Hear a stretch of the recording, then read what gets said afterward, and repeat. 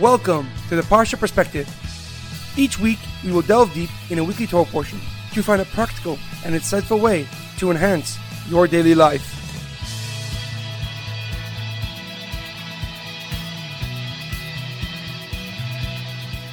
Thank you for tuning in. My name is Shalom Yamini. Each week, we will look into the weekly Torah portion to find inspiration that will complement your daily life and intensify your connection to God. This week's Parsha Perspective is being sponsored by the Hess family in honor of the holiday of Pesach. May Hashem bless the entire family with success, health, and prosperity. If you or someone you know would like to sponsor a week of the Parsha Perspective, please email us at theparshaperspective@gmail.com or contact us at our Facebook page, The Parsha Perspective. This week's Torah portion is Parshas Kedoshim. We begin with the statement, Kedoshim tiyu, ki kadosh ani Hashem Elokeichem. You shall be holy, for I, the Lord, your God, am holy. This is followed by a list of many commandments, including the mitzvah of charity, equality before the law, Shabbos, morality, honesty in business, respect for one's parents, and the sacredness of life. We also have one of the most famous commandments in the entire Torah, V'ahavta l'reacha kamecha, to love your fellow as yourself, which according to Rabbi Akiva is the cardinal principle of the entire Torah. However, a question comes to mind. What does it mean to be holy, for God is holy? Does this mean we must meditate daily or seek to feel at peace with nature? What does it mean to be holy?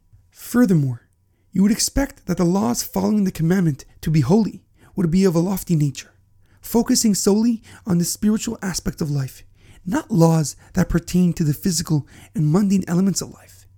Throughout history, there have been many people who fell in love with the idea of spirituality and mysticism. They want to feel a connection to something higher than themselves. However, most are not willing to do the labor-intensive work necessary to build a true and everlasting relationship with God, and therefore their connection is shallow and trivial. Even though Judaism is certainly rich with spirituality and the mystical perspective helps us gain a deeper understanding of our faith, the road to holiness is not lofty, but rather practical and physical in nature. Spirituality can be theoretical and abstract. However, holiness is factual and found in the ordinary everyday actions that we do. The word kadosh in Hebrew means holiness. However, the literal and more profound translation is separation and distinctiveness. So when God commands us to be holy, He is telling us that although we are part of this physical world, we must differentiate ourselves from it. And not just spiritually, but physically as well. We must march to a different beat than everyone else. We express our distinctiveness by our self-restraint, discipline, decency, and honesty in business, because they are the roads that will lead us towards holiness. And this is why, in the same Parsha that Hashem commands us to be holy and to keep the Shabbos, also warns us not to lie, to pay our employees on time, and not to gossip, for this is the road to true holiness.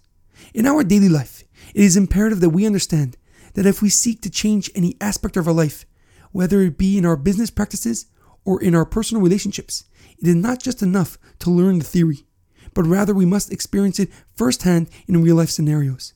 Because not only will you be able to discern where change is needed most, but it would also test your conviction and determination, and to help the change become permanent, and will lead you closer to accomplishing your goals and dreams.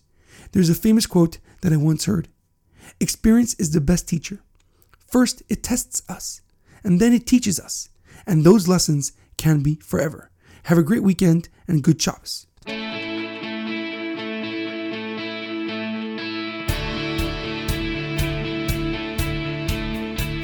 Thank you for tuning in to the Parsha Perspective.